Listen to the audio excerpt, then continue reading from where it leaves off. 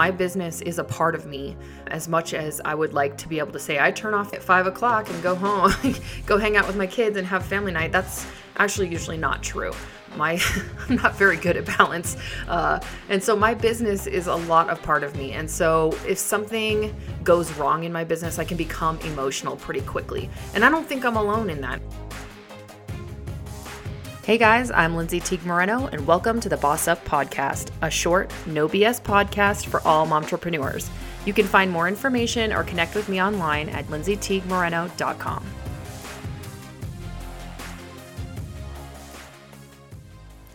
What is up, you guys? Welcome to the Boss Up Podcast. I'm so excited that you're back.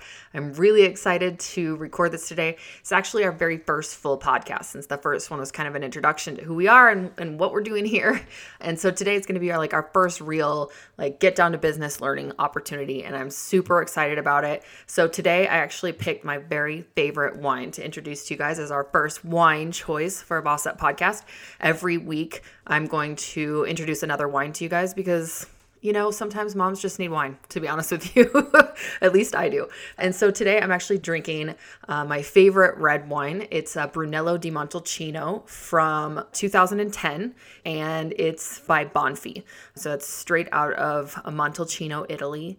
And this wine is like butter. It's just melts in your mouth, goes down so easy, maybe too easily. It's super, super, super good, but it's also pricey. So Brunello is a really good wine, but you're going to pay for what you get. So use this one as your celebration wine next time you have something really good going on. If you guys maybe aren't huge red wine fans, this might be a really good gateway for you because it is a really good red wine. Doesn't have that bitter aftertaste that sometimes you'll get with red wine. So Brunello di Montalcino by Bonfi in 2010. I think that was my favorite year. Go grab you a bottle if you can before it's gone off the shelves. The 2012 just came out and it's supposed to be really good too. So that would be an awesome substitute if you need a substitute. All right. So today we're actually going to be talking about emotions.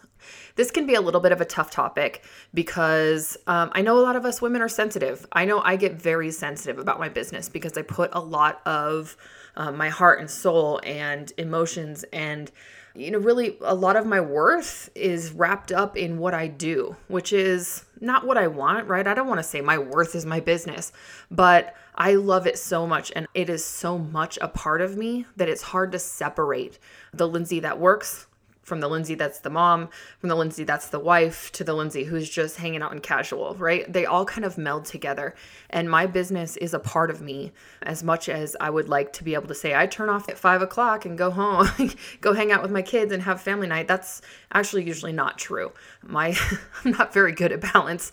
And so my business is a lot of part of me. And so if something goes wrong in my business, I can become emotional pretty quickly. And I don't think I'm alone in that. I think a lot of us are like that. So I want to talk about that today. I want to talk about emotions. I want to talk about helpful emotions, unhelpful emotions, and emotional intelligence a little bit. I have heard a lot of people say things like, oh, women can't work together. Women are overly emotional. They won't make good entrepreneurs because they're too emotional at work. Women are too soft. They're not hard enough to own their own business. They need to be tougher. And while I think there's a lot of that rings true for both men and women, I also then read a study that said that naturally women are actually about 5% higher on the emotional intelligence scale than men. Okay, so that's not all women and not all men, but naturally, women tend to understand their emotions and the emotions of others about 5% more than the opposite sex. So actually, data shows that women are actually very well equipped to own their own business emotionally. The definition of emotional intelligence is the ability to perceive and understand both our emotions and the emotions of others, and then use that information to help guide how we think and behave.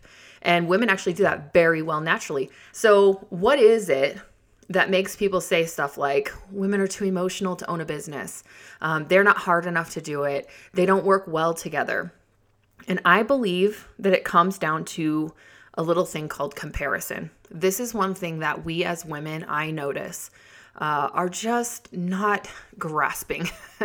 A lot of times women entrepreneurs believe this lie that there's only so much success to go around.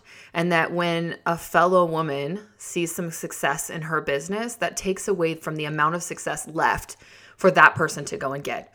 And the truth is, it's unlimited. As many people can be successful as are willing to put in the work to get there. But we believe this lie. And so therefore we start to compare ourselves and we start to get jealous of what other people have. And it comes out in different emotional forms, right? It comes out as anger or rage or whatever. I mean, it could come out as like sadness. It can come as a really big range of things.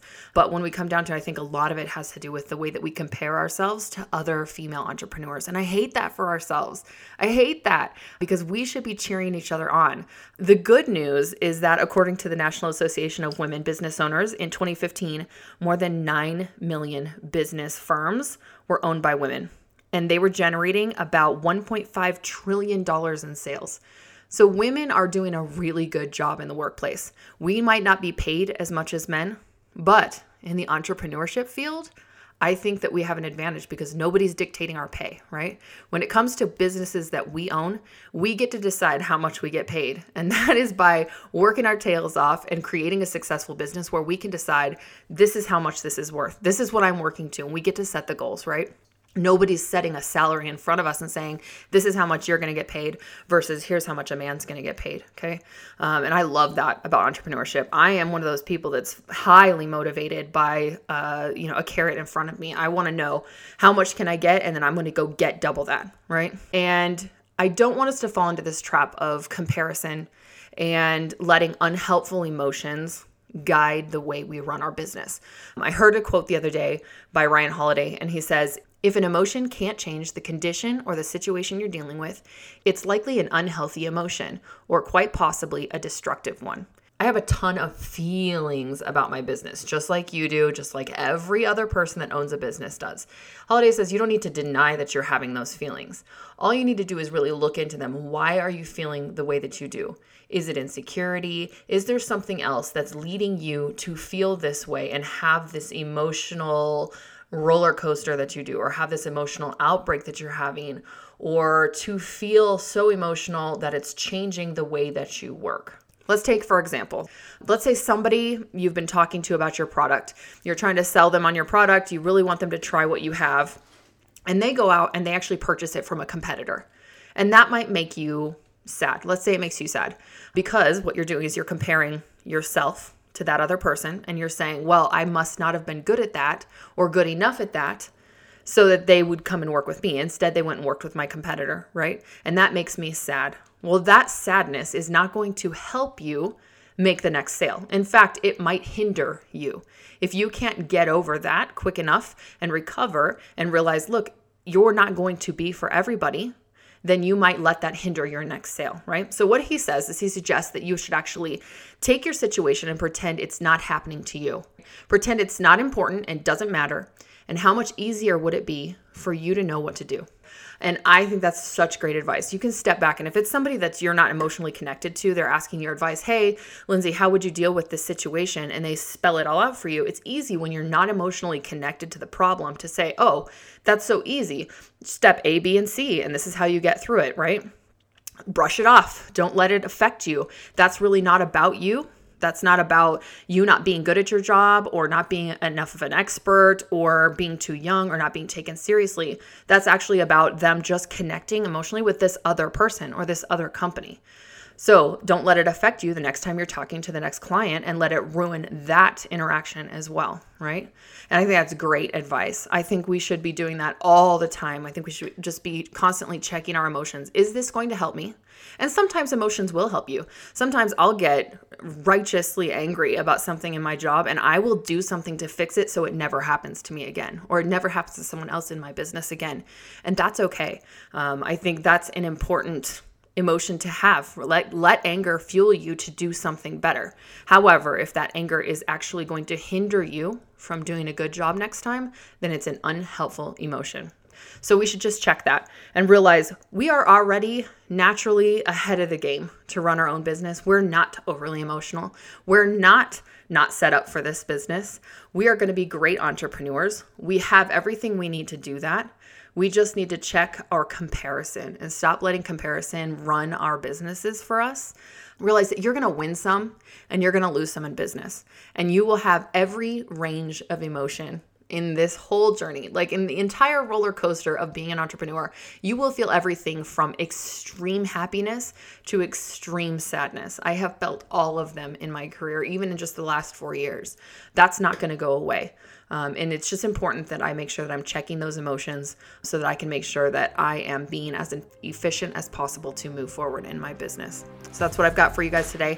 I'm so excited to talk a little bit more about emotions next week. We will get into some really fun topics. So I hope to see you guys back next week. Today's Boss Up podcast is brought to you by children who have never needed anything more from you than the minute you need them to leave you alone so you can go to the bathroom. Cheers!